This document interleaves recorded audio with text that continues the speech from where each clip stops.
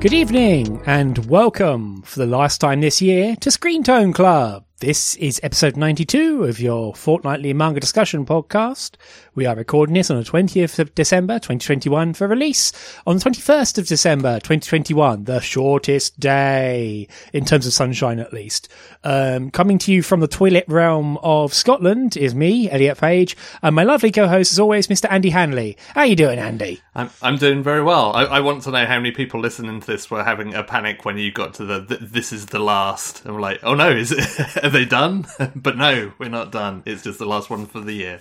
Yeah, I thought about adding a pause there, but let's not be too cruel. You know, come on. So yeah, as mentioned, this is your fortnightly look at manga, and as mentioned, the last for this year.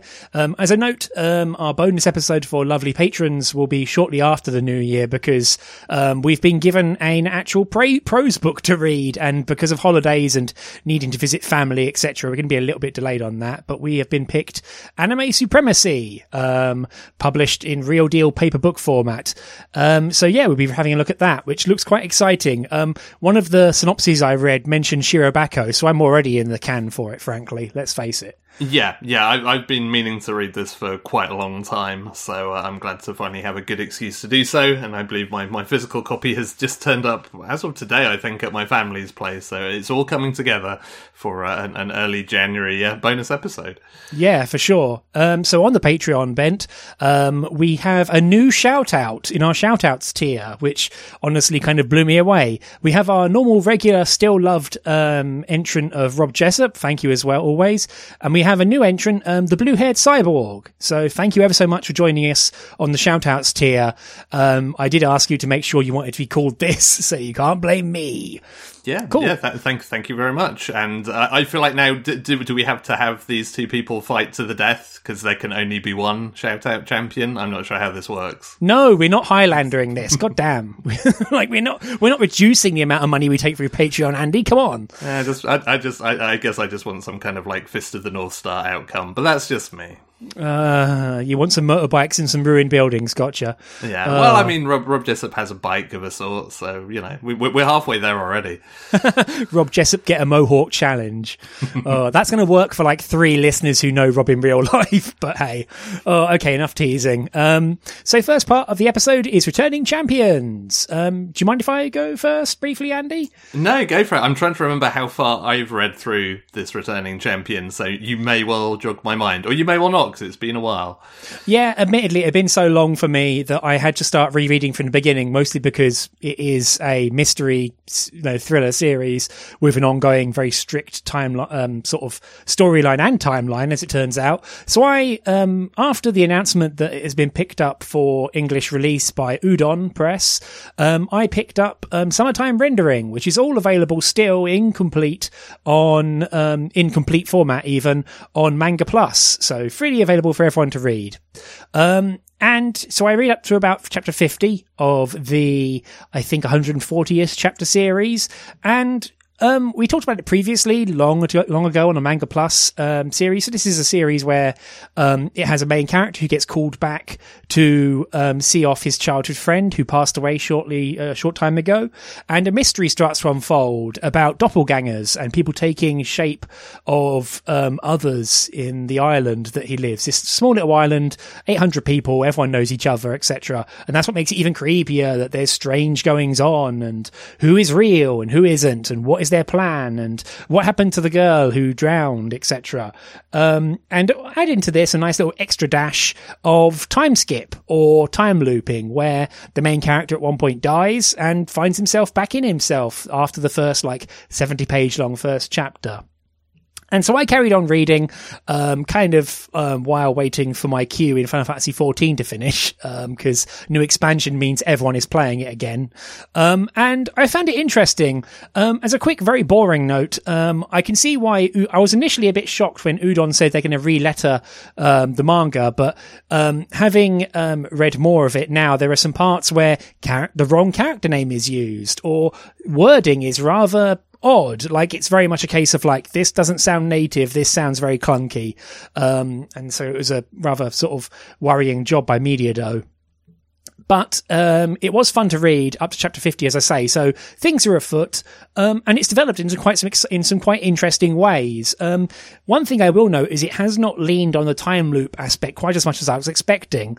It kind of keeps it in mind as something that is an ongoing process, and each of the loops is interesting in its own way, but at the moment of talking now, it hasn't looped for quite a while, and there's even like a thing against looping, really. There's a sort of prohibition or a, don't overuse this power because you're going to get yourself snookered type thing, which makes it interesting. And each time you're learning more about the various cosmology of the threat they're facing, the shadows of the various characters and their various tangled webs. It leads to a lot of like good irony and silly moments where you're like, now both me and the main character know that this guy likes this girl. Ooh. And also you very quickly after the first volume, you learn the true stakes of what's going on, and kind of the shape of the, antagonist, I suppose. And, you get some more sort of bits and pieces of different characters. You get some nice fan service, which, is a bit eye-rolly, but hey, teenage boy main character. And so, I found it quite fun and quite engaging to read, as I've gone. There's still an awful lot that's in the air.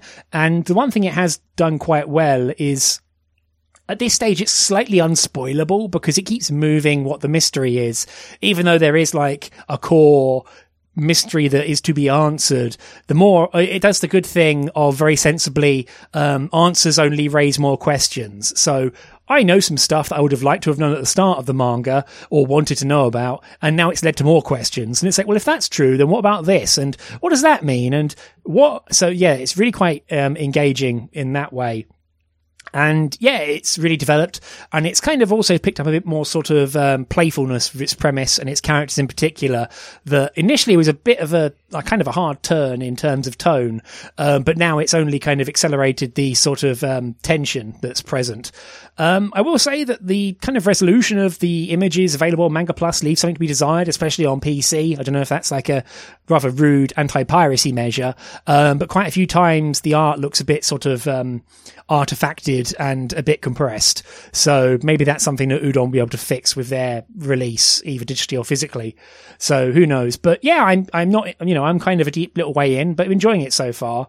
Especially as I say, with the slight sort of kinks in its tail and, what knowledge transfers and different ways of maintaining, knowledge across the loops and also between characters. So and also like that also of course leads to more sort of causality fun times with, what entities can cross this barrier and what ones can't, and who is aware of how much. So it gets good and fucky. Honestly, it reminds me vaguely of like some of the more sort of bananas stuff in Destiny when it starts to get paracausal, and it's like, oh well, this gun is across time, and you're like, I don't care. This gun is bad stats. I'll destroy it. I never thought I'd compare manga to Destiny, but here we go. But sorry, I've rambled on a great deal, but I've been keeping up with it very slowly. And I plan to read more of it, probably in my train ride when I go home for Christmas. So that's, a summertime rendering. Also, unsurprisingly, the fact that it's available on Manga Plus and so basically free, in fact, actually free, makes it very sort of bingeable because you can just press the next button and off you go. Yeah. So that's always nice. Yeah, I wonder, like, I wonder whether there's going to be the case that will get taken down now that Udon have picked it up, or whether kind of part of Udon's sort of smart move is like, look, we're going to clean this up and, make it more presentable for, a physical version or a paid for digital version, and therefore they don't really, mind, or, and, they're maybe not going to push contractually to have the Manga Plus version taken down. So that might be an interesting test for how that goes. But I think you probably got to pretty much where I did with it. I think I was maybe into like the late 50s chapter wise. But it's one of those series for me where every time it sort of shifted the goalposts a bit or changed things, I had one of those like, I don't know if I'm going to like this. Is this going to be where it falls off a cliff? And it always somehow made it work. And I do really like the wrinkle that it adds to the whole, like, the whole sort of time leaping thing, because as much as I like series like ReZero that just have a far more basic time loop of like when you die you just kind of start over at that quote unquote save point.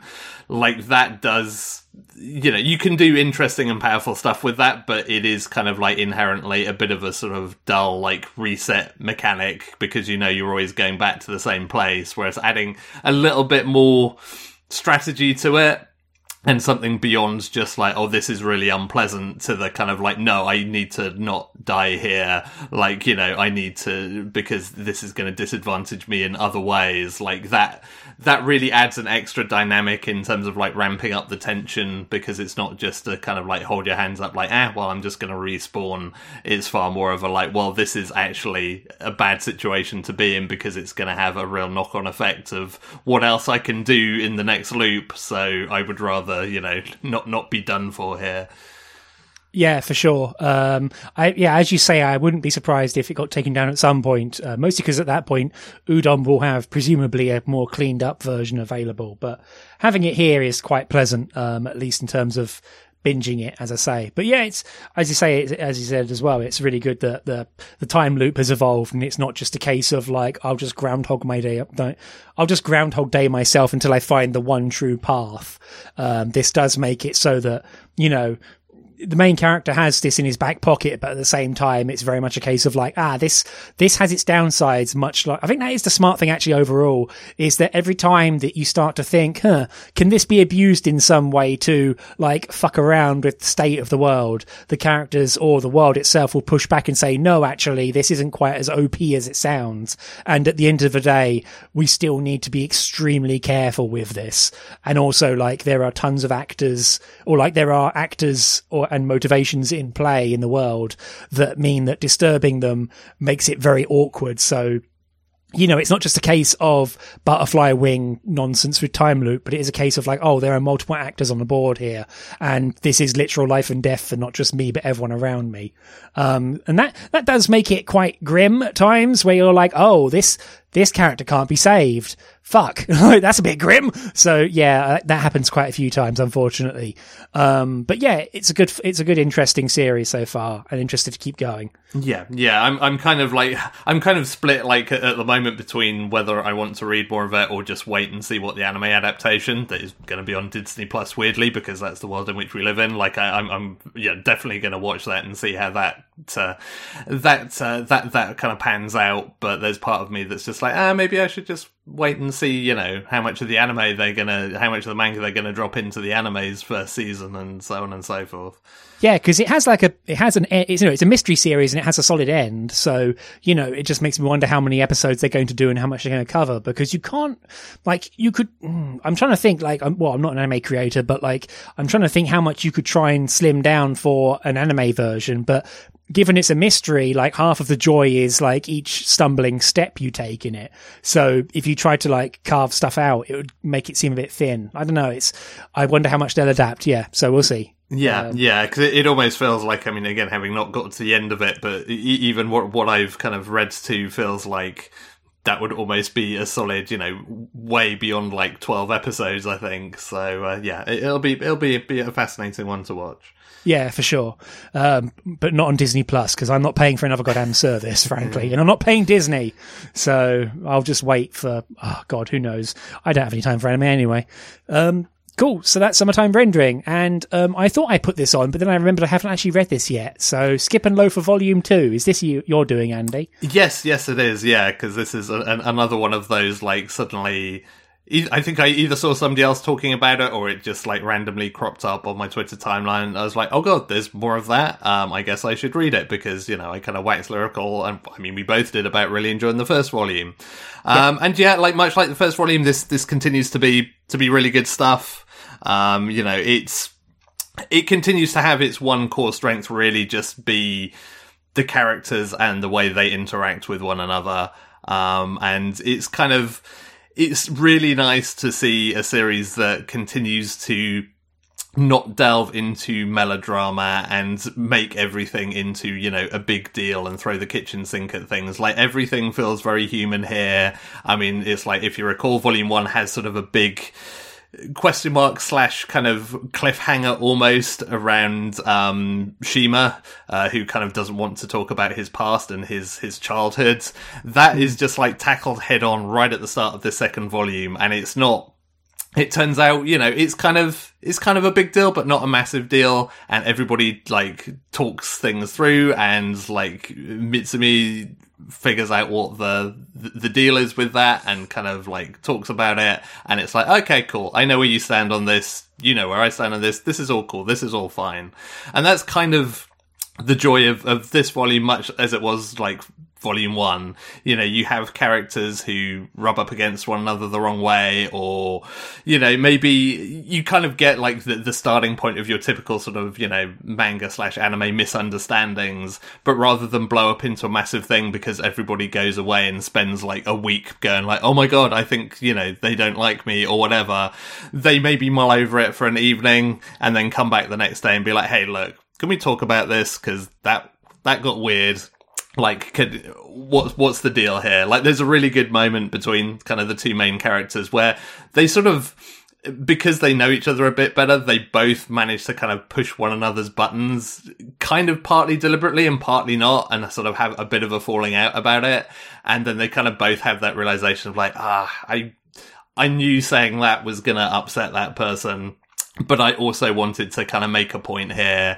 And they also like both have sort of their own feelings about that of like, actually, I'm not quite the person that you think and assume I am, and that's also kind of bugging me. And it turns into this really great heart-to-heart where the two of them kind of end up being closer at the end of it, because it's like, oh, okay, like I realize that there are things that, you know, I haven't really talked to you about, I've just sort of tried to intuit it from your behavior, and I've got it completely wrong, and now I know better, and thank you, and blah blah blah. So all of that stuff is just really good and feels really kind of solid and really human, and all of that stuff is incredibly fun to read. Like, if there's one thing that bugs me a little bit about the second volume, more in terms of, is this going to turn into kind of too much of a recurring thing? It's that it does tend to kind of, it puts like Mitsumi, the main character, sort of, you know, up against various other characters, and it always ends up deferring to like, oh no, Mitsumi, like, you're actually like the smart one who's like in the right here. And even though you look up to me, actually, I look up to you because you're the better person here. And that kind of, it never gets too deep into that, but it's just far enough that it kind of starts to feel a little bit repetitive and a little bit of a kind of like, oh, well, you are the main character, therefore I will defer to you. When sometimes it feels like there should maybe be a bit more balance in kind of how some of those things pan out. But that's a minor quibble that it's more one of those things I just hope it doesn't become the thing that the series does like over and over as it runs through future volumes. But overall, again, just, yeah, really enjoyed spending some time with these characters, and it's just very satisfying to watch a group of teenagers actually act like a group of teenagers and a group of human beings. Yeah, for sure. I think I definitely agree with you. I haven't read volume 2 yet. I picked up a few pages of it, and it started to get into that sort of like tension that you mentioned. And yeah, I mean, I'm excited to hear how that kind of goes. I definitely feel I understand. I get where you're coming from with the, like, you know, it reverting to Mitsumi being okay, or like, you know, even in the first volume, it was a case where misunderstandings abounded. And like, while it's nice that the series has like a plethora of characters and tools to diffuse situations, and you get the nice catharsis of things being sorted out, it does at times feel a bit almost like Pollyanna-ish in terms of like, okay, yeah, they've had this out, but people are still going to have fundamental differences on this point. And so it can't quite be as perfectly wrapped up as you think, especially like if it happens repetitively. So yeah, I'm worried about it falling into that trap as well. Now you've voiced it especially. So, but I mean, honestly, half of it is the fact that I quite enjoy the fact that the series knows how to set up like, issues and, you know, discussions and tension, and then find a really interesting and fun way, or just really emotionally enjoyable way to watch it diffuse them, which is nice, rather than just like, you know, pushing it off or going, ha, whatever, misunderstandings. You know, some of it isn't misunderstandings, it's actual hurt, and then coming to the bottom of that and hashing it out is very, very important and powerful. Yeah. So that's something I think I really value in the series, is it actually like unearthing the core of the issue, or close to the core of the issue, and actually talking about it, rather than just, oh no, you overheard me at the wrong time. I wasn't saying that about you. And it's like, no, that's not an ending. That's a cop out. Yeah, and it all works well, kind of, you know, having Mitsumi as that main character, kind of like coming from the sticks. Again, that's the sort of thing that is really cliched in other series of, you know, oh, I'm just a country girl, I don't understand this stuff. But it feels really genuine in her case of just like, look, I'm not used to these kind of more complex social situations and more nuanced ones. But it's kind of one of the really satisfying things about the series is watching her learn and pick up on that stuff, to the point where, you know, people in this second volume are like, oh, you've kind of like figured a bunch of this stuff out, haven't you? That's cool. And so all of that stuff is kind of fun. And when all else fails, she's still just kind of an adorable dork of a main character. So it's just kind of fun just watching her machinations in general of just being that kind of archetype. Yeah, being a massive dork, and she's very pure. I think the publication like sort of schedule for this has moved up, because like volume 3 comes out soon, and there's already like cover art for volumes 4 and 5 floating around. If it wasn't me mentioning it on Twitter, I'm sure someone else was, because it seems to be, I don't know, maybe this is echo chamber taking effect, but I feel like it's well discussed at the moment. Which, hey, attention for manga I like. Good. Elliot happy. Yeah, absolutely. On which note, I also just like saw, like, while I was looking for a pick for the next episode, that there's another volume of it, of If I Could Reach You, out. So I know what I'm going to be doing over the Christmas break. I meant to message you about that because I saw it yesterday, and I was about to clown on it in my message to you, especially because the cover looks a bit tense. But then I remembered that like I'm caught up as well, and I'm probably going to buy that volume, because once again I keep finishing volumes saying, ugh, I'm stopping reading this, and then 2 weeks later I'm like, I wonder what happens next. So once again, more for me, I guess. well, if you need me to be the canary in the cage, then I will absolutely be reading it one way or the other. So. Oh no, that's always the plan. Don't worry. Cool. So that's Returning Champions. We went a bit long there. We had stuff to say. So moving on to the main part of the episode. Do you mind if I go first again, Andy? No, please do. So this episode of the podcast, we ended up picking 2 jumbo-sized things. So I picked Blue Giant Volume 1 and 2, which is a omnibus edition, both physically and digitally. It's published by Seven Seas. The author is Shinichi Ishizuka. It's currently complete in Japan at 10 volumes long, and not in English, but it's coming up on it because the 4th omnibus of volumes 7 and 8 is coming up soon, and then there's only one more omnibus left. There's no anime yet, but there will be one in 2022, so hopefully we won't see too many CG saxophones, but who knows. Anime nowadays is a mystery to me. You can get digitally or physically. As mentioned, it's a bit of a tome, because this first double volume is 454 pages. So it was a bit of a brick. So Blue Giant is about a character who isn't quite a giant, but certainly seems tall. I mean, he's on the basketball team. So Blue Giant is about Dai, who is kind of a meathead, honestly. Like, I hesitate to use the word himbo because it's not quite there. Like, he's not hyper attractive. He's kind of a very pure and honest doof. He loved basketball, and then, you know, he didn't go to nationals, the fabled nationals. But ever since like junior high, he's had a thing for jazz and for the saxophone in particular.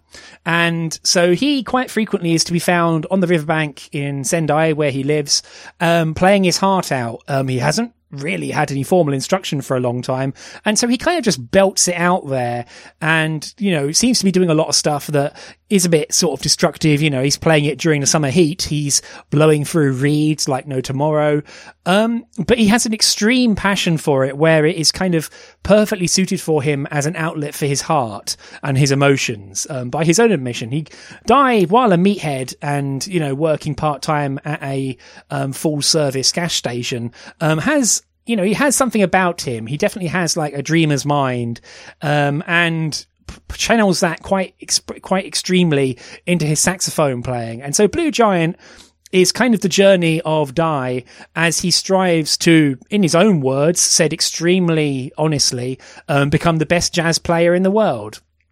And he kind of blows people away with this pronouncement, but he is going to stay the course by all admissions. And the structure of this series is quite fascinating, honestly. I think it's best considered as a biopic, or almost as like a documentary style, like quite often, like almost a memoir even, but more a biopic, where it has like singular, it has a roaming camera which picks out singular moments in Dai's sort of development and life and what brought him and ingratiated him towards jazz. And it kind of jumps around timeline a little. The camera will flit over and land on certain characters who will orbit Dai. And, it will pick out certain moments in Dai's life and his development, his work, his like travails, his basketball, etc. And it will kind of orbit him that way. It makes it really fascinating, like, as I say, roaming eye view of Dai as he goes from, very loud Egypt on the riverbank to like, weird, like almost like extremely unpolished gem savant to getting an equally weirdo teacher to having his first live session, which was a fascinating, both a blowout and also a tour de force, both in different ways. And it follows him as he develops and goes through this, and also just channels his passion for jazz saxophone, like all the way. And also it kind of goes to his various family members and his friends. There's an amazing chapter which is all about Dai putting on a leaving do for his friend Mitsumi, who is, no, not Mitsuki, where, he's the only one, but he says like, no, we're doing a leaving party because I care about you and I think this is bad that you're having to vanish. And so he has this huge leaving party and he gets into beef with one of the soccer club heads and all this stuff. And the main thing, as I say, tying it all together is the singular kind of loving focus of Dai, this extremely pure meathead doofus, and his sort of singular love. And his, like, it doesn't chart out every last step of his life, but it does take this very nice wide view of his sort of adventures or his growth. And yeah, like towards the end of this volume, it has a really fascinating moment where it interviews, like it cuts and it interviews two people who crossed paths with Dai. And so it kind of gives you this like view of, oh, this is like a past tense sort of work where, Dai has reached his heights and now it is looking back on his development and life and the people he intersected with and that sort of thing. And yeah, I found it extremely fun to read.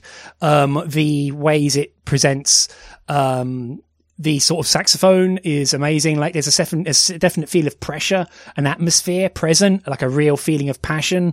If nothing else, the pages where he's belting out the sax look like they're a pain in the dick to draw. What makes them really fascinating for me is there's zero sound effects in those pages. It's just pure line work and reaction. And that kind of takes it into another level of sheer wallop. And so, yeah, I found this a really fascinating and heartfelt series with a lot of passion in it.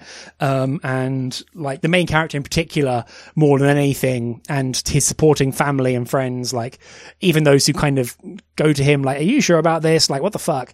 I really enjoyed it. And I kind of like, honestly, the fact I had to read it for the podcast and read like all 450 pages of it made it a bit tiring because I was not feeling that hot from my COVID booster. And so it's a case of like, man, I wish I had more time to luxuriate in this series, but got to read it for the podcast.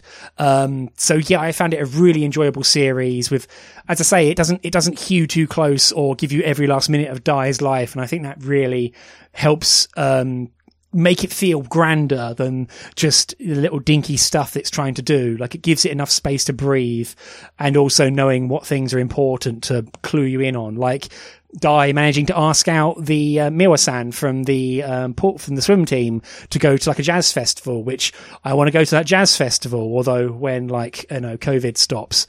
So yeah, I as is probably very obvious from me rambling on, not letting Andy talk at all, I really enjoyed this series and I found it extremely powerful. I already knew some things about this series from it being present at the British Museum manga exhibit, but that was when the series had not yet been licensed, let alone translated, but it had some, original pages from it there. And even those didn't really kind of like have the biggest highs of the series, as I say, Dai belting out the sax. So yeah, taking a step back, what did you think of it, of Blue Giant, Andy? Yeah, I really enjoyed it as well. I mean, it kind of perfectly fittingly for a series about jazz, the thing that I really liked about it is just the vibe that it has. Like, For it's sure. kind of, it is weird because, you know, like you say, it does sort of position itself as a biopic, and there are a couple of places, like I feel like especially in sort of what's effectively the second volume, where that kind of gets a bit messy, and there were a couple of places where I had to kind of scoot back and forth between the pages to be like, wait, are these like two separate events? Like, what's the timeline here? Because it kind of gets a little messy with them. But generally speaking, it works very well as just, you know, picking out really important moments. And yeah, I don't know, it's really difficult to kind of get too sort of solid a bead on, like, because it is just like an atmosphere and a feeling that the series gives off, rather than being a kind of, this is good because X, Y, and Z, which is absolutely perfect for this kind of series. And like you say, I mean, it's really interesting, like the sort of the end of this omnibus, they have kind of like, you know, your typical like a Marquet comic, which is basically like the sort of the editor and the author kind of talking about like, hey, how do we put music in a form that doesn't have any music? And it's kind of crazy how well they've nailed that. Like, you know, there are multiple different approaches to doing that you can see throughout various kind of manga that have music somewhere in their core. But like you say, this does it without sound effects, without, you know, because it's jazz, without kind of having lyrics to lean on or any of that. But it really can only use its visuals to kind of put across, you know, the power or the strength or like the emotion or whatever it is that it's trying to kind of put across in that moment musically. And the fact that it does that every time, and sometimes that's kind of breathtaking, is like, it's just so absolutely on point that it's kind of insane. Like this is, I feel like, is a really good looking manga across the board. Like, it For has sure. a really good high bar of quality, even in its moments that aren't music based. But when it goes for it, and it's, you know, it's always in those big sort of, you know, seismic musical moments, it's just like, it's one of those sort of, you don't really want to turn the page. It's just like, I just want to sit and just look at this for a bit and just kind of really drink it in. And it's not because there's like an insane level of detail, or, you know, oh, look at all these little kind of things in the background or whatever. It's just like, it just has this sort of irresistible sort of feel to it that you know, is just really kind of impressive.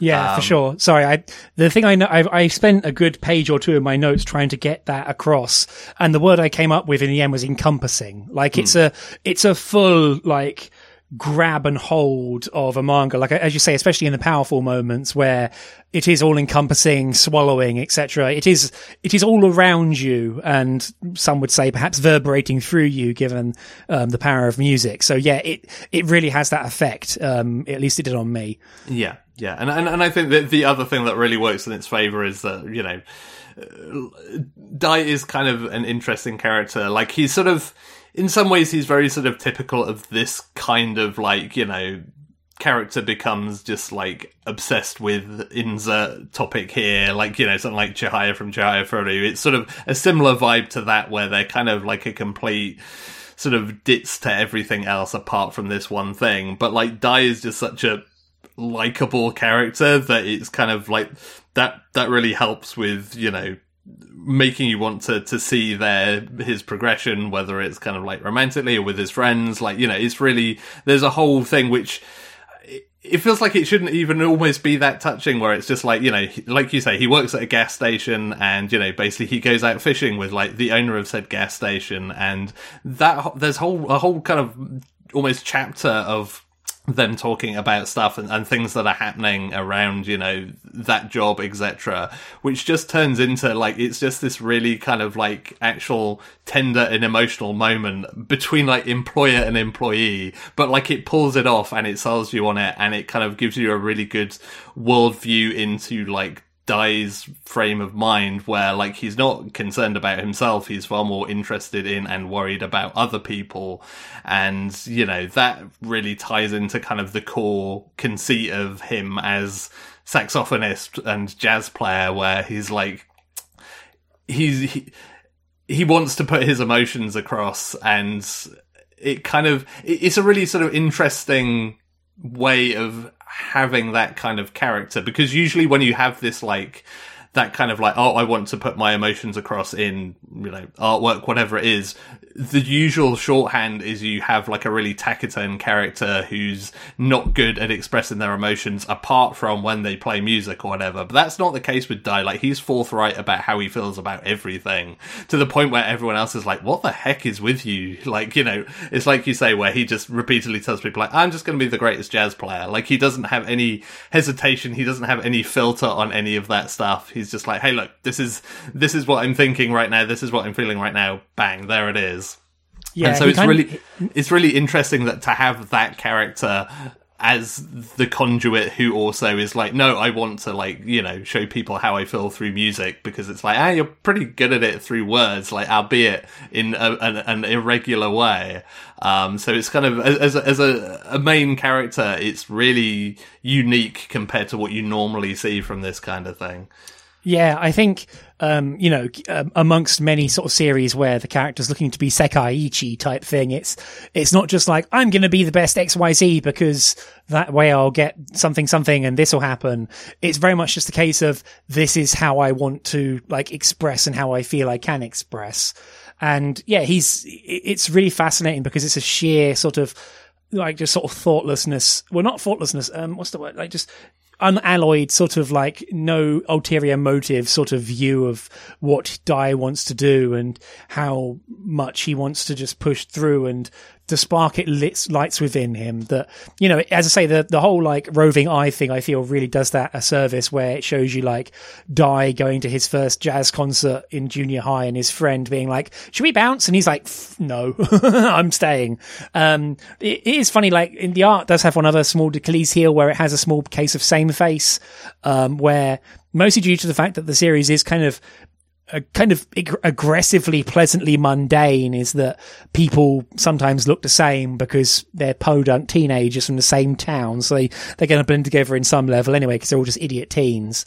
But it really comes into its own. There's one thing it reminded me of, especially in the more mundane elements. It reminded me of, Naoki Urasawa, especially his, like, the prominence of noses and the fact that characters will be speaking while doing something else in panel, which provides you that extra layer of texture without just having to have them open mouth flapping their gums where they're doing something else. So that really worked for me. And it had that kind of like adultness of the drawing in particular, like you say, like it has that encompassing nature to the artwork. And yeah, it really kind of like I really enjoyed it. Especially because it, as I say, it's aggressively mundane.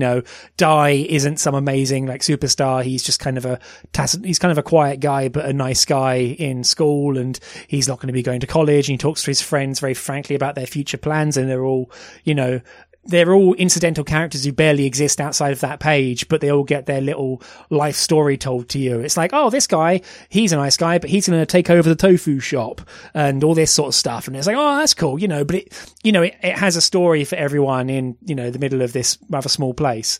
And the love the author clearly has for jazz and also wanting to express it comes across. I mean, like you mentioned the Omake, where, the author and his editor are just like sat in a family restaurant trying to figure out how they're going to do this manga and laughing and going, I guess it'll come out in the wash. Oh shit. Like, what are we doing? So that really came across, to me. Yeah. And also like the fact that it's going to sound strange. I mean, I'm going to continue to harp on with the art, but like it never feels like it's wasting attention. Like when it wants to, it's just going to black out the background and show you what it wants. It's going to show you everything it wants to in, it will show you what you need to see, and it won't take up your time or waste your it won't waste your attention or your eye. Like it won't lead you astray or make you worry about minutiae. The sax is always beautifully rendered, but it's always with a very keen eye on making, communicating to you as effortlessly as possible without, just taking up your time, which is a strange thing to kind of glom onto, but I just found it extremely effortless and pleasant to read as it was, which honestly, not to be too boring, but it really helps in a 450 page book you're reading pronto for a podcast. So it's not one of these cases where I was having to put it up, pick it up, put it down. It was a joy to read in one sitting. It's just that if I'd have had a few more hours to luxuriate, that would have been nice. But this is a me, Elliot, podcaster problem, nothing that anyone else might have, frankly. Yeah, and I mean, in terms of that artwork, like you never realize how much you needed to watch a dude change a tire until you've read this, because it's just like even stuff like that, which again, it's that, you know, people are having discussions about entirely different things, but some really good, you know, well realized old guy changes a tire as kind of a good example of some of that stuff. But yeah, I mean, I think that's the other thing that I felt like I really sort of glommed onto as somebody who's not really a jazz guy, and is kind of, you know, more on the side of some of the other characters in this series are just like, I don't really get it. But like, it does a really good job of putting across like that struggle you have that I think a lot of people can relate to, you know, in various facets of trying to describe why you love something that you do when other people don't really get it or share that passion. And like, that's something that I think this series puts across really well from Dai's point of view, because it's kind of the one thing he does struggle to communicate. It's just like, no, jazz is great, like, listen to it, why don't you get it? And I think that's something that, you know, whatever your passion, whatever your hobby, you can kind of relate to that thing where you just excitedly show somebody like, oh my god, look at this is so awesome, and they're just like, what? I don't care. Like, what's that's not very interesting. And that's kind of like the one thing that sort of flummoxes him, and that I guess is kind of like, you know, one of his big drivers. But it's a very relatable thing that I think is put across really well here. And again, just seeing like the joy in his face when, you know, any character does kind of get it and is just like, oh yeah, actually that's pretty good. And it, you know, the way it puts all of that stuff across is really fantastic as well. Yeah, there's the first time you see the swim team lady. I've forgotten her name already. Damn, that was fast. With the swim team lass that he, you know, it's kind of a bit of a rude intro, because people are like tweeting about her being really tall, which is, you know, rude. But she, you know, Dai pulls out his iPod Classic, which probably dates this series in a really hilarious way, and he puts the headphones on her and says, this is what I want to express, and like he turns the volume up and she's like, whoa, hang on, and Dai kind of grabs her and says like, no, listen to it louder, this is important. And, you know, she, after about 2 panels of going, what, she's like, oh, this song is completely different now. There's an entire level of extra stuff here. Like, because now it's louder, there's more stuff available and more information in it. So yeah, things that very true facts stated, I suppose. So yeah, really enjoyable. I mean, I'm someone who is very much a fair weather jazz fan. Like I have a really dumb thing. So this is like the Elliot Page stupidity pile. But whenever I go on holiday somewhere, I seek out a jazz club and like go there for at least an evening. Usually just to kind of like sit there and very quietly drink, because like jazz is extremely transmissible. And, you know, because there's not too much in the way of vocals usually. And, you know, whether it's someone who's a name or isn't a name and it's a bunch of dads, usually the standard of playing is extremely high, or at least enjoyable on a level. And so whenever I don't do it here in England for some reason, or in the UK, but whenever I go on holiday somewhere, I seek out a jazz club and sort of park myself there for a night. And frankly, like in all the times I've done it, it's never led me wrong. So this is the ultimate like Elliot weirdo moment thing, but hey, I recommend it, honestly. Also, usually jazz clubs are quite chill places, and they're not going to have people like doing Jaeger bombs or some bullshit, because or people yelling that you're too loud and to get off the stage, which is what happens in this series. I mean, to be fair, he spends his entire life practicing on a riverbank to no one, so yeah, that was going to happen anyway. I don't know. I feel like the first gig that Dai gets, like, I feel like it has the ultimate synthesis in not a complete blowout, but also like this is a colossal learning experience. And you also see that reflected in how that bounces back later on. It's really fascinating where it kind of closes that, or like completes that loop with other characters in that scene later on as part of the whole biopic structure. And that's a really fascinating way for it to handle that in the series. And, you know, Dai, you know, he's not like he's unaffected by it, but he turns that around into his own weapon. And that was another moment where I realized how much I liked the character. And, you know, it's very much it's almost an ode to like doofus main character who is definitely going to do his jazz thing, and this is all power to him. So yeah, really good fun stuff, and really just heartfelt. As I say, like the aggressively boring parts of this series are the cool part. Like you get a flashback scene to when Dai's mother passed and how that affected the family and the dynamic between the elder brother, Dai, the middle child, and his younger sister. And it's really heartfelt and powerful. Like it's a single chapter crystal of like, I'm an only child, I don't get it. But like, it's a really fascinating, just really condensed version of family relations and how everyone interrelates to each other, and the shit you do that your siblings will rip you a new one about, but you still love them. And that was impeccable. I really enjoyed that chapter. Kind of, Elliot tearing up in the cafe reading it hours. I mean, it's kind of the cool thing is, and again, perhaps partly due to that format, is a lot of those sort of like little stories, those sort of chapters could kind of stand alone as like one shots in a sense, because they set up, the characters' motivations and, go through sort of a set of events in a way that's really satisfying. But I mean, I think that the whole First Gig thing is kind of a really good example of sort of the complexity of this series. Like, again, it's a pretty dyed-in-the-wool thing for you, kind of like, manga-based, music-based manga, where it's just like, oh yeah, they go to their first gig and they suck. And that's kind of usually the end of it. And it's just like, oh, well, they learn to suck less. Whereas this, like you say, it kind of, it sets off kind of reverberations that kind of rattle around the rest of this omnibus, basically, where it's not a clear cut, like, you sucked. It's like, no, you kind of didn't. And there was a whole heap of kind of issues and personal kind of takes on his performance that clearly kind of like had a massive kind of reach beyond just that moment. And the fact that it kind of, it leans back into that and revisits it and relitigates it is really interesting to see, because it fleshes out some of the other characters who are, just kind of, you don't know them. They're just there. They just sort of appear, for that scene, and then you kind of get to see them more. And, you get a lot of really good sort of context as it builds and fleshes that out. And that whole bit in particular, like, I think that was kind of like my favorite part of that, where I thought like, oh yeah, I know how this goes. Like, I've read this kind of thing a million times before. They get shouted down, they go off in a huff, and then they come back better and stronger because blah, blah, blah. That's how manga works. But like, the fact that it's not that simple and there's a lot more nuance to it than that was kind of a real joy for me. Yeah, for sure. And as you say, like, the way it bounces around and, Dai eventually gets a teacher who is equally fascinating and, interesting to watch them bounce off each other. Another comparison point, I suppose, to, I don't know why I'm hammering this, but the comparison point to Naoki Urasawa is also someone else who loves, like, just switching, not point of view, but switching focus character to someone else and having an entire side story, and then it loops and folds back in, like, like when you're baking and you fold in something to the mixture.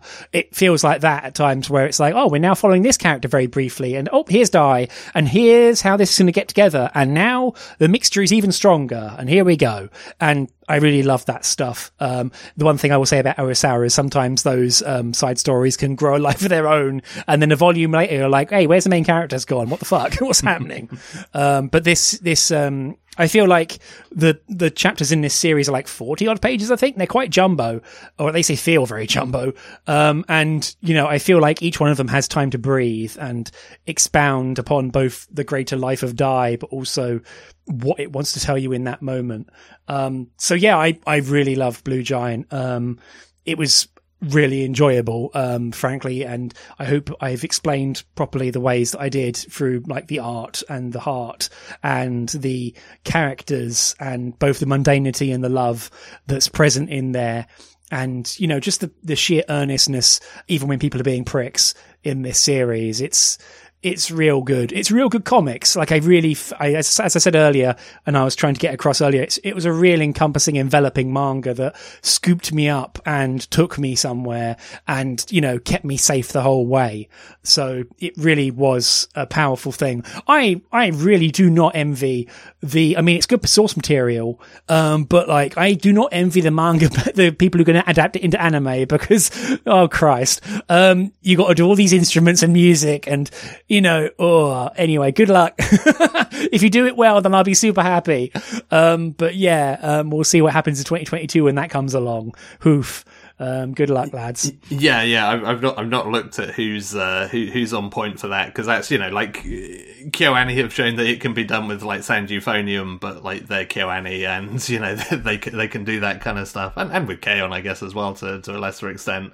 But yeah, like it's definitely. I mean, just in terms of pacing and whatnot, I hope it's not going to be one of those like we've got 12 episodes, so we're going to like ram half a dozen chapters into an episode and make it all super brief, because like you say, it needs that breathing time. It needs to be quiet sometimes and contemplative. It's not all about just it's not just all about the music, and I hope they get the focus and kind of get right what makes the manga work. Yeah, I mean, you got that entire chapter with like following his dad, and like again, super mundane shit, like working, going to karaoke, and it's just like the sheer space and the breathing room he gives to that is so important, and so affecting. Like when like Dai and him sit down and have a chat about it, it's like, are you doing this? Right, okay, good. Right, I'll support you. Right, good job, son. It's like, oh fuck, that was real good. Like, Christ, yeah. If they tried to cram pack everything together, that would suck. But yeah, I really, really enjoyed this. And yeah, I'm gonna get the rest of it as soon as we're finished edited. As soon as I have edited this episode and got it live, frankly. So yeah, anything else you want to mention about Blue Giant, Andy? No, I think that's it from me. No, loved it. So yeah, do you want to take a quick break? Yeah, sure. Hello everybody, Andy here. I just want to interrupt this episode briefly to remind you that Screen Tone Club is supported by our wonderful, beautiful listeners via Patreon. Supporting us on Patreon helps to defer the cost of buying the manga that we read for the show. It keeps the show ad-free, apart from this little bit right here, and it also gives us a much-needed boost to our frankly complicated feelings of self-worth. By supporting us on Patreon, you also get monthly bonus episodes, and additionally to that, if you support us on the $3 and above tier, you'll even get to vote on what series we cover on those bonus episodes. So, to find out more, please head on over to patreon.com/ScreenToneClub. That's patreon.com/ScreenToneClub. Sign up today and you get access to our full back catalogue, which now spans over 2 years of bonus episodes. Whether you're a subscriber or not, thank you so much for listening, and we now return you to your regular programming.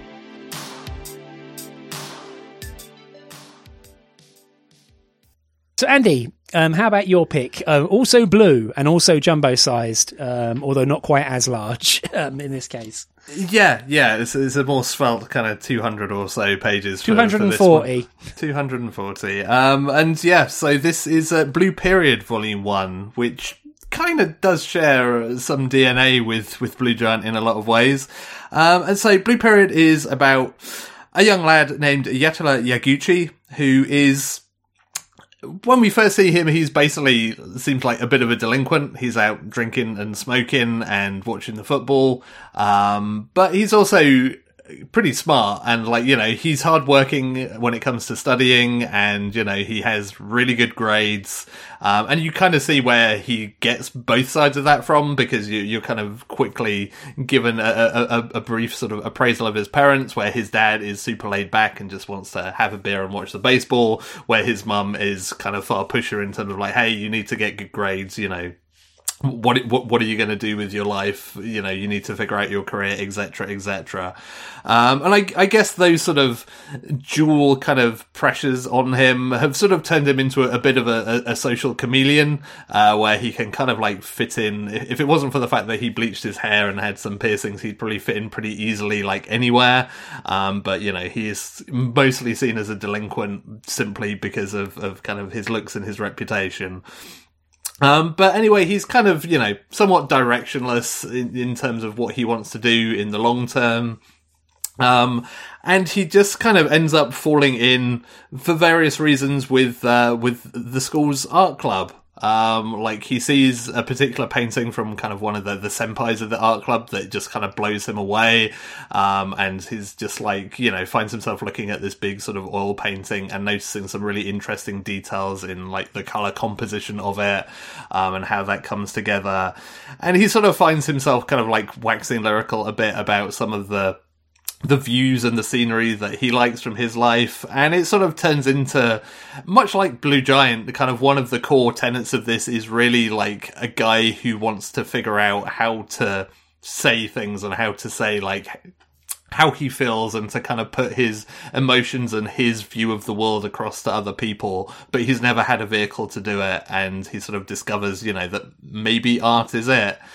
I'd say this first volume is kind of pretty much your sort of early broad strokes, with every pun intended, of him sort of getting into art, kind of learning some of the basics about stuff like, you know, perspective and colour wheels and all of that kind of fun stuff.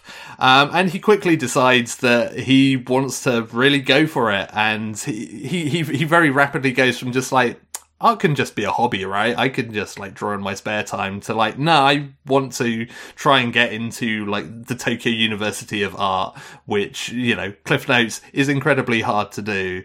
And so it's really just kind of the starting point of his journey within sort of the world of art, and obviously, you know, meeting some other interesting characters who have their own, you know, art skills and abilities, and kind of, you know, finding that, you know, the people who are in the art club at his school, you know, the people who he thinks are incredible artists are maybe in the grand scheme, you know, look pretty ordinary compared to others, but also realizing that, you know, there's more to it than just technical proficiency, etc., etc. And I'm really curious to hear what you think of this, Elliot, because I feel like, weirdly for me, there's sort of like a personal issue that I have with this volume, in that, like, when I was doing A-levels, like, I studied art and art history, and it kind of like broke a lot of my passion for art, mostly because, as it turns out, I had a really bad art teacher who only cared about like exam results and not like the actual,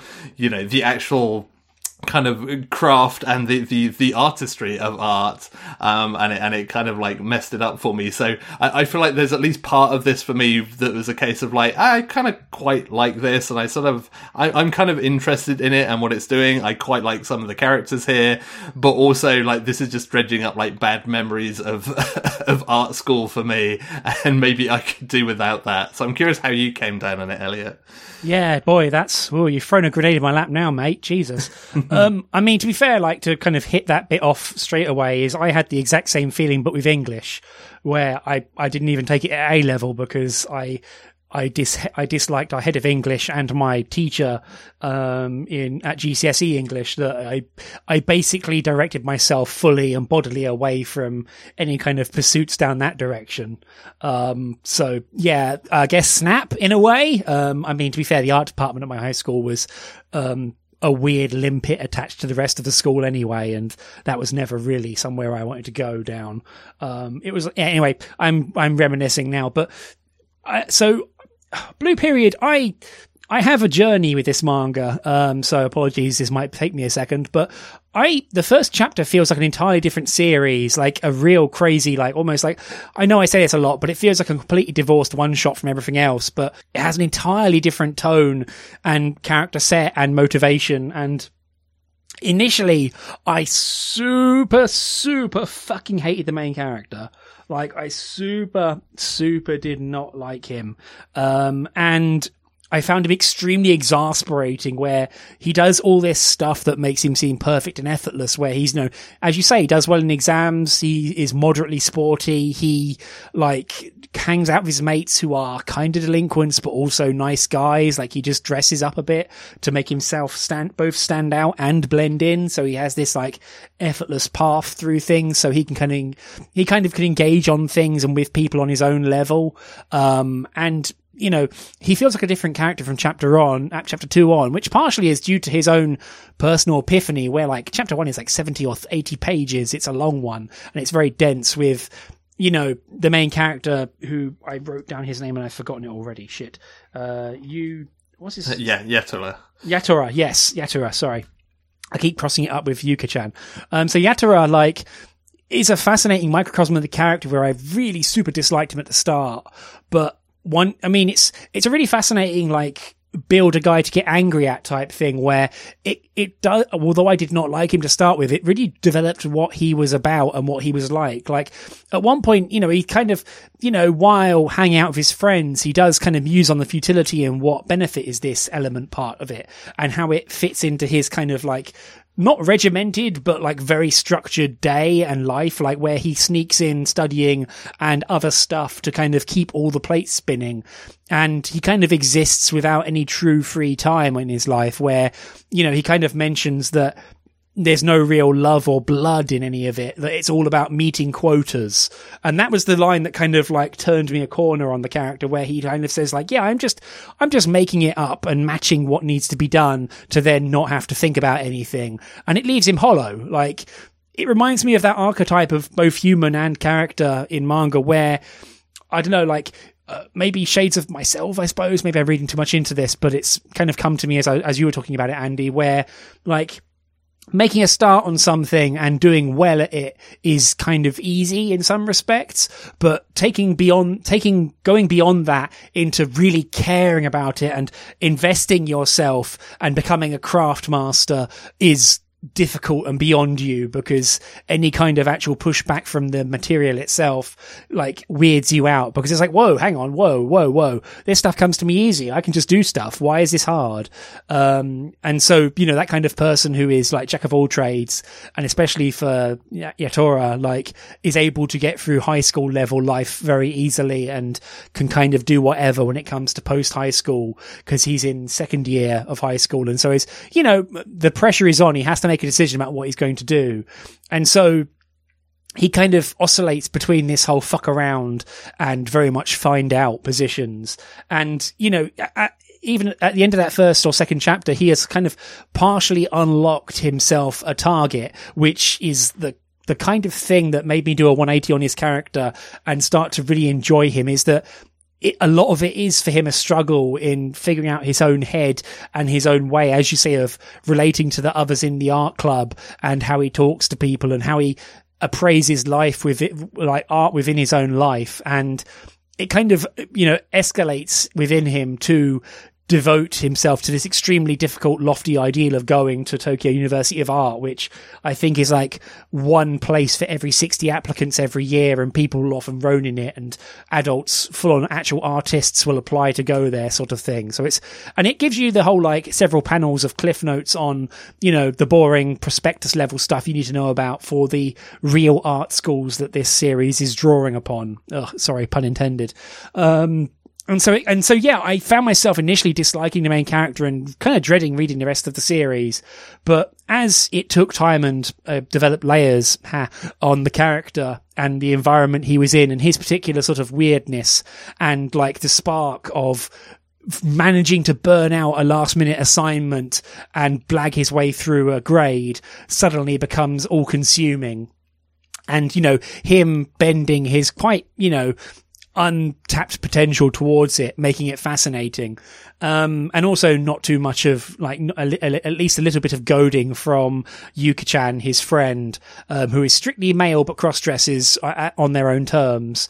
And the very, I suppose, garrulous or just aggressive, like conniving art teacher who reminds me of a high school teacher I had, who oddly enough was in food tech of all things. But he found the teacher who is there to kind of crush his nuts enough to make you care and want to prove them wrong, I suppose, in a weird way. Like she's one of those characters who never opens her eyes, except if it's an important panel where it's like, oh shit, their full power is unleashed, fuck. So, like, really, really good teacher character who is kind of a hard ass, but also extremely loving, both towards the students and, like, the subject. So that really worked for me. Sorry, I tangented all over the place, but that was the journey I took, really. First chapter was starting out going, oh, I hate this guy, to, oh no, this is actually really smart, and like, it's really powerful and kind of effective in how it brings it across. And the main character kind of very aggressively flopping around in the pool, trying to swim from one end to the other. Does that tally, Andy? Yeah. I mean, I didn't kind of like hate Yetoro's character from the get-go in quite the same way, but I think, yeah, like his journey is at least an interesting one, that comes from a very different place from your sort of typical, like, oh, hi, I'm character X, I've always loved art, etc., etc. I mean, in a weird way, there was a part of kind of, that initial journey in that narrative that reminded me a little bit of Look Back that we talked about on this podcast. Oh, wow, yeah, holy cow. Which kind of like, that comes at it from a very different angle and a kind of, a far more sort of aggressive one, if you like. But there's kind of like a similarity there of that sort of, it's kind of tackling the same question early on of just like, having something that's just a hobby or something that you like to do versus something that you want to do and that you aggressively like pursue as, as a future.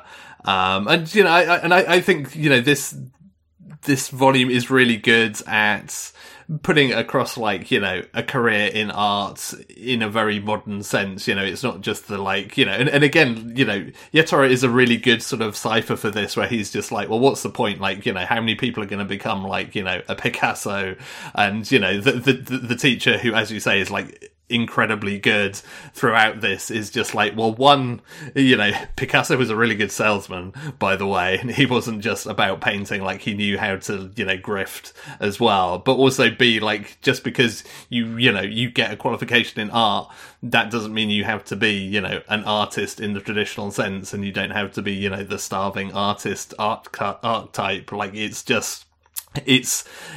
it's a qualification, the same as anything else. And so it has some interesting stuff, and I feel like it does a really good job of putting all of that across in a way that is very, very real and, works really well and doesn't feel like your typical direction that some of these kind of stories can go in, where it's all just like, dreamland. Oh, I'm going to be a painter or whatever, and then it happens. So I did really like all of that. I think that the thing that this series maybe struggles with a bit is kind of, it really tries to set its stall out in terms of like hard work is more important than natural talent, in these things. And, it's a really good conversation earlier on between Yetoro and, I forget her name, but like the senpai in the art club, where he's just like, oh my God, you're so talented. And she's like, shut up. No, I'm not. What are you talking about? Like, this is just the result of me working really hard on this for a long time. So don't give me that. And then she doesn't say shut up. She's too nice for that. No, but she basically like, that's her intimation, to the point where she like apologizes after. It's like, sorry, I realized you were trying to be nice and like complimentary of my work, and I kind of bit your head off a bit.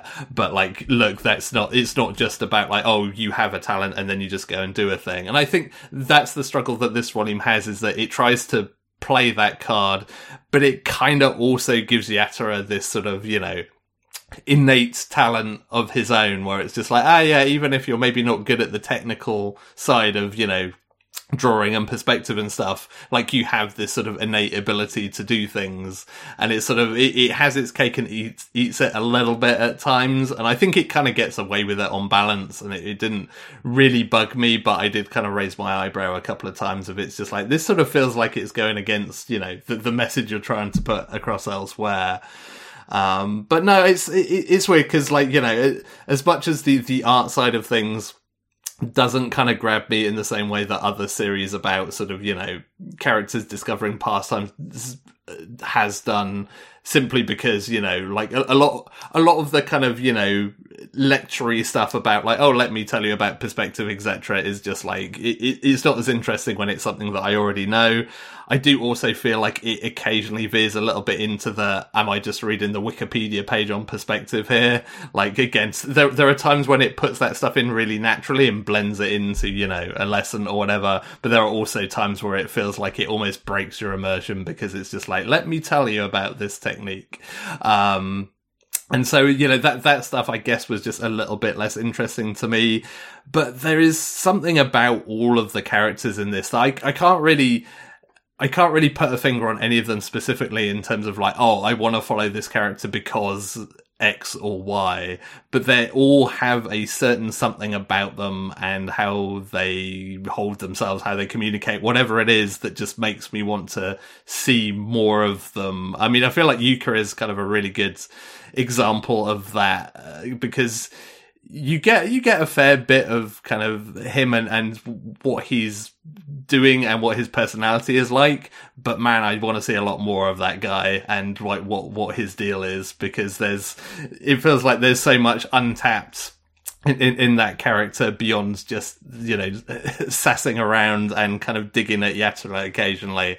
And that's kind of the case with a lot of the sort of characters around the protagonist, of just like, I just kind of want to spend more time with all of these people because they're all kind of interesting. Like there's the guy in the art club that, you know, he just wants to draw, you know, anime girls basically, and it's like, okay, you know, you have some really interesting perspectives. There's the aforementioned senpai whose name I've forgotten, who's also kind of pretty interesting and cool when you get to spend time with her. Like there's a teacher, you know, and even like Yatara's friends, again, as much as they get pigeonholed in chapter 1 as like, oh, they're just the delinquents that he hangs out with, like they have some depth to them. And even like the sort of kind of character bio bits you get at the end of this volume just kind of give you a few more little tidbits that are just like, oh man, I want to hang out with these guys when they're not drunk, because actually, you know, they're kind of an interesting bunch as well. Yeah, I felt kind of bad by the end because they kind of get written out after like chapter 2, because there's a really lovely heartfelt bit where they're sat on the stairs talking about like how they're glad that Yatara found something to invest himself in.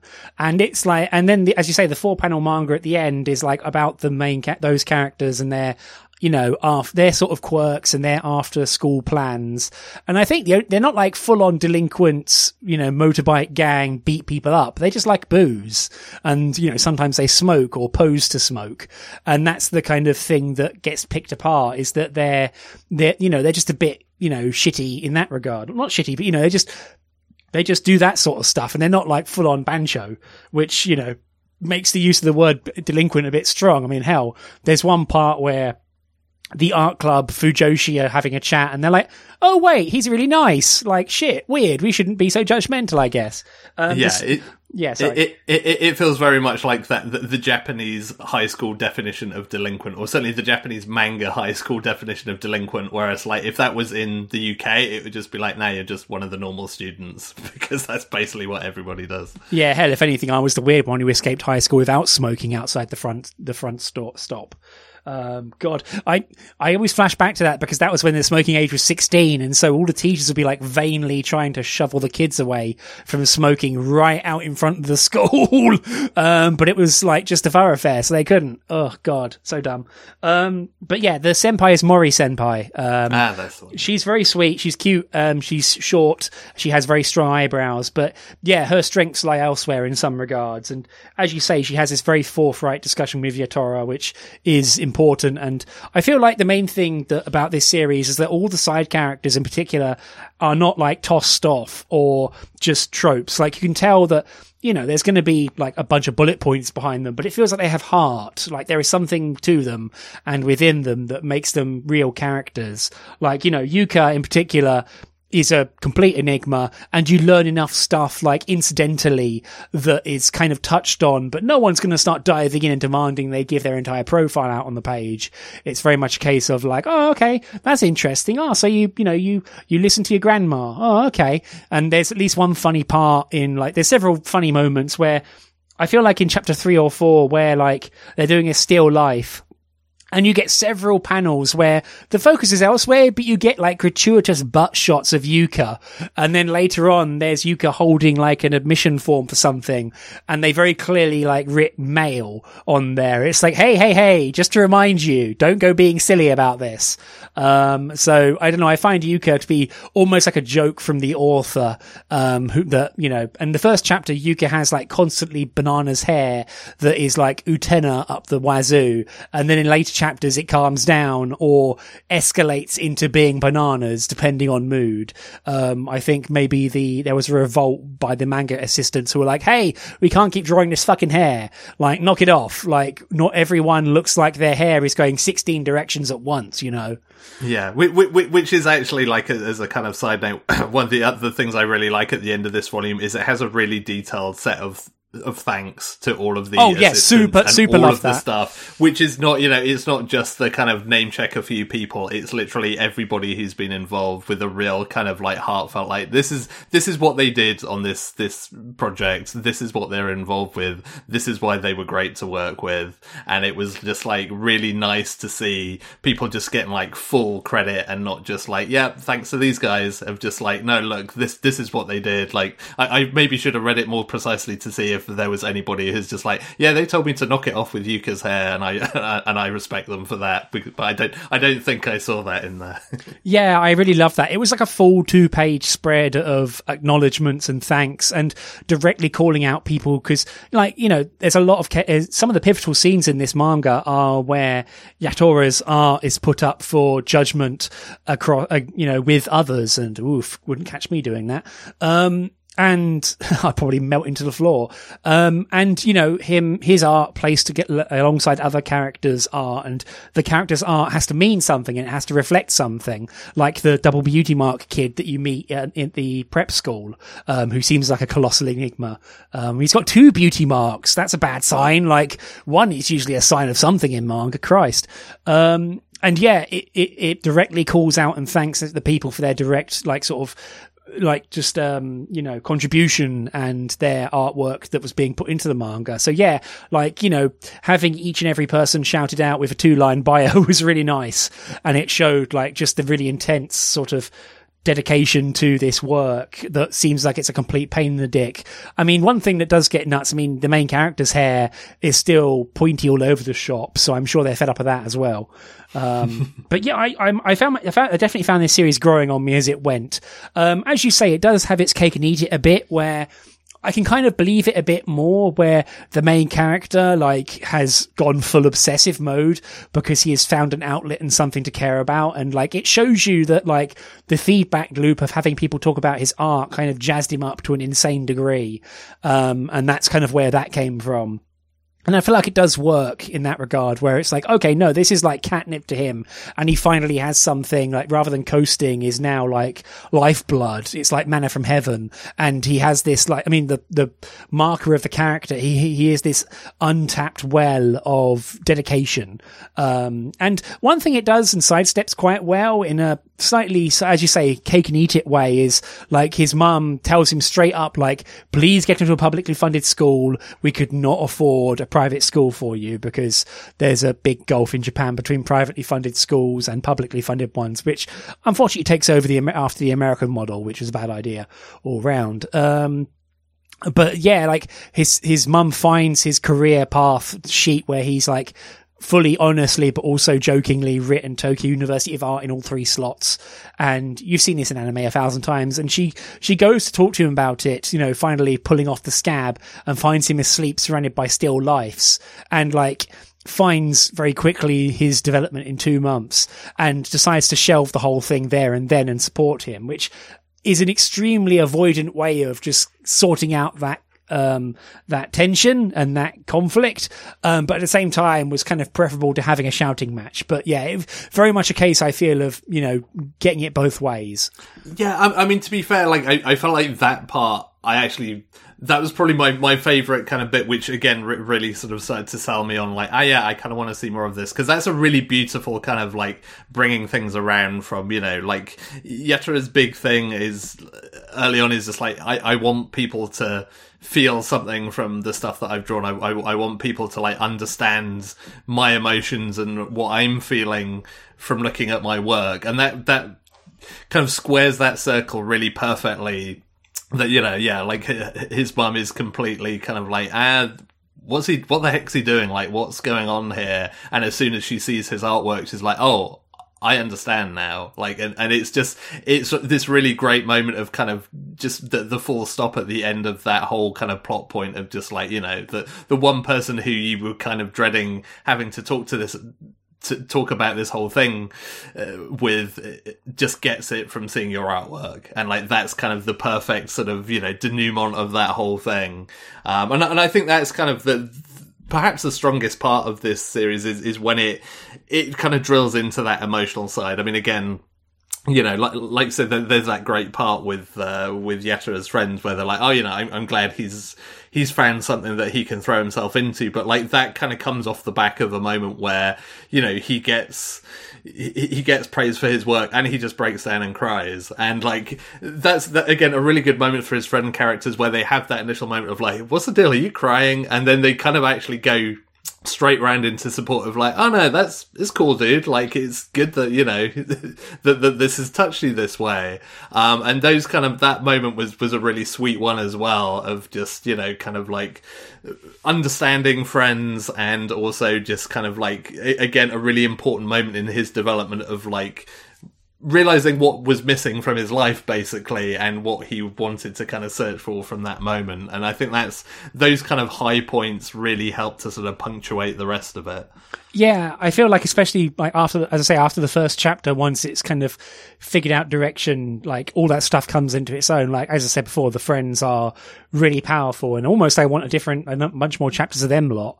Like that, you know, the tofu shop guy who has a girlfriend who is extremely smart and well put together, even though her looks deceive people and all that. It's like, oh wow, these are all people, and you know, there's an earnest, heartfelt story about this. I mean, I feel like that's one thing that almost joins the two series who talked about this episode together, is the kind of very like earnest and like human appreciation for people, and you know, just people being people where they aren't perfect, but they have a heart and they have something they want to do. And, you know, that's good, and that's well and good. And it's kind of this humanism of it that really brings you in, rather than it being like, yeah, I want to be, you know, Sekai Ichi, da da da da da da.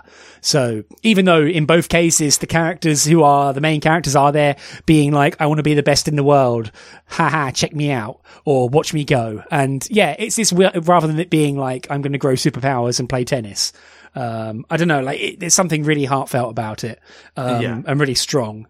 Yeah, and I mean, ironically, it's almost been I think to the detriment of this series a bit that, you know, I read this immediately off the back of Blue Giant, which does such a good job of hitting those same notes, again, with every pun intended. And like, you know, it's hard to come to something else that actually is still really good in its own right, but it's like, you know, Blue Giant kind of towers over it. What's going on with me? Everything is a pun now. Andy, this is what you're good at. Don't do yourself down. But yeah, like it's kind of, you know, having two very similarly kind of themed things, you know, not just in terms of their colour together, you know, you can't help but compare the two in your head. And I feel like Blue Period probably deserves more credit than I perhaps gave it initially, simply because I was still kind of thinking about Blue Giant quite a bit. But yeah, I'm also really curious to watch the anime adaptation that's currently airing of this, because it sounds like that is churning through volumes of source material at an insane rate. Like, I think at the halfway point it had gotten through like 5 volumes of material, and it's like, but apparently by the sound of it was actually kind of making it work. So I'm like, okay, well, that might be a really interesting way to kind of visit this series. So I'll maybe check that out as well on Netflix. Yeah, from checking manga updates, I think it mentions that it finished up like 6 volumes of manga by the time the season wrapped up, however long it is. I presume 13 episodes. So yeah, I mean, the one thing that kind of like took me aback slightly is that so far there's 5 volumes of this in English and there's 12 in Japan, which is like, sure, there's a lot of stuff you can cover in like having an entire art career and trying to get good at drawing. But yeah, that's a lot. There's a lot there, and it appears to be going for the fences. So I feel like this series, it kind of also refactors this first volume, where I feel like a lot happened and it covered a lot of ground, especially in terms of the development and like technique, like some of the more Wikipedia-ish elements of it. But yeah, the fact that it's like 12 volumes and still going is like, oh, okay, that's a number. Like, woo. Maybe I'll wait to see how long this goes before I get too much more into it. Also, on your note, I read it the other way around. I read this first and then Blue Giant. So, but I got to I had a bit more space to kind of put two and two together and to compare them directly. So that was my different reading thing. But I can imagine reading anything after Blue Giant is probably a bit strange, given how I don't know, I would argue that series blasts you, frankly. Yeah, for sure. But yeah, I think both very good kind of examples of you know, what they're going for. And sort of, it's interesting to look at the two of them because they are both very similar and very much not. at the same time.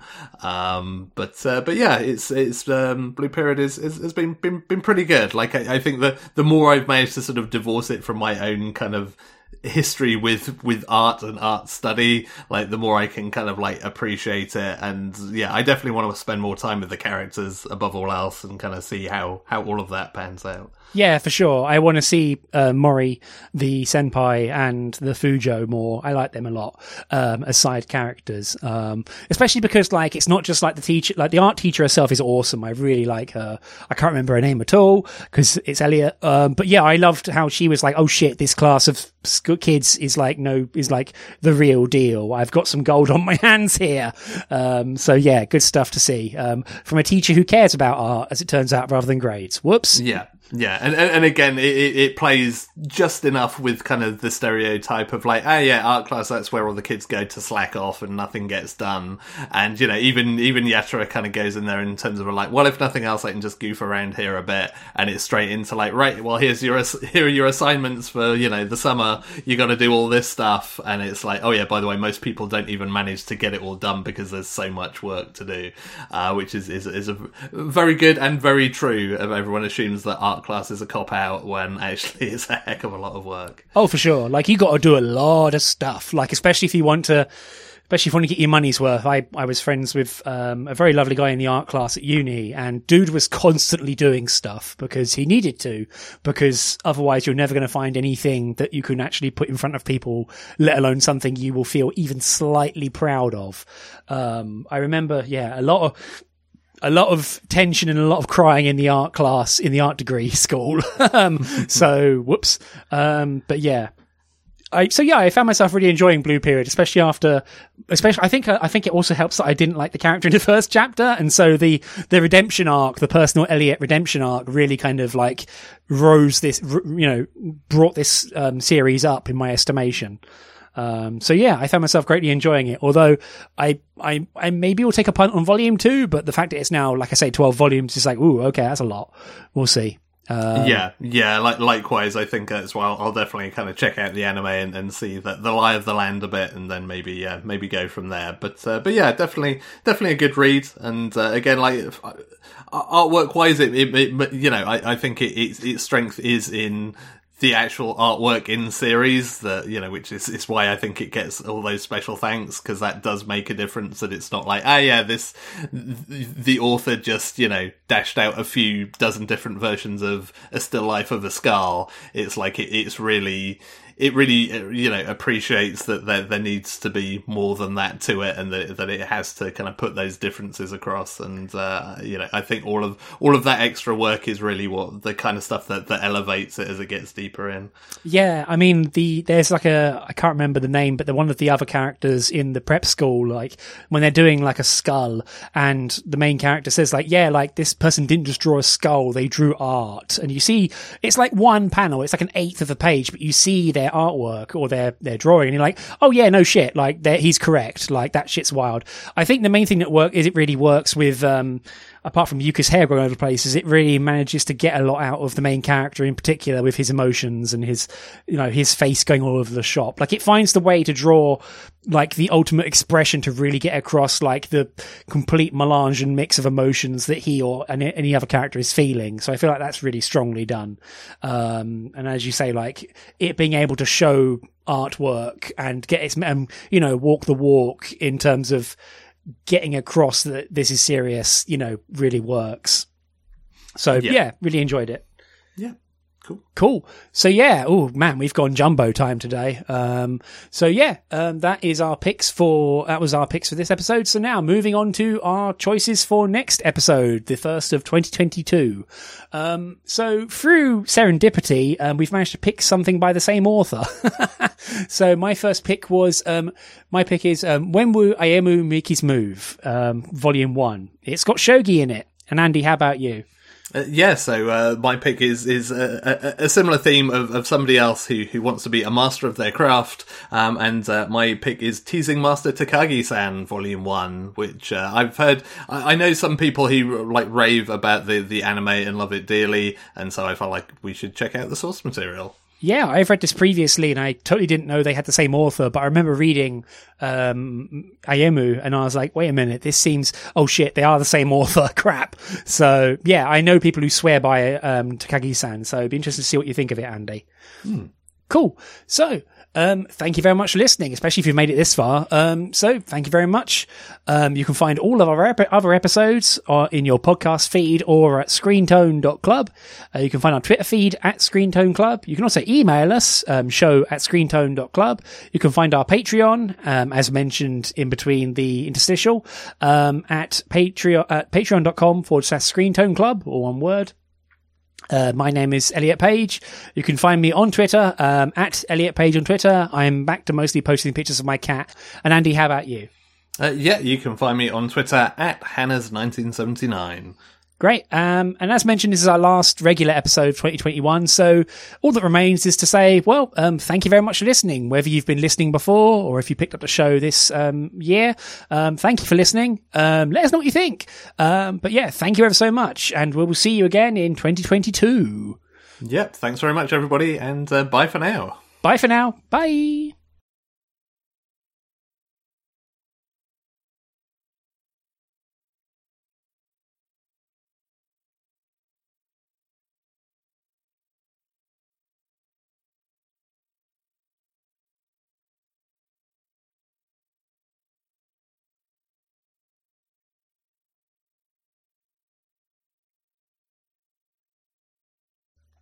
No worries.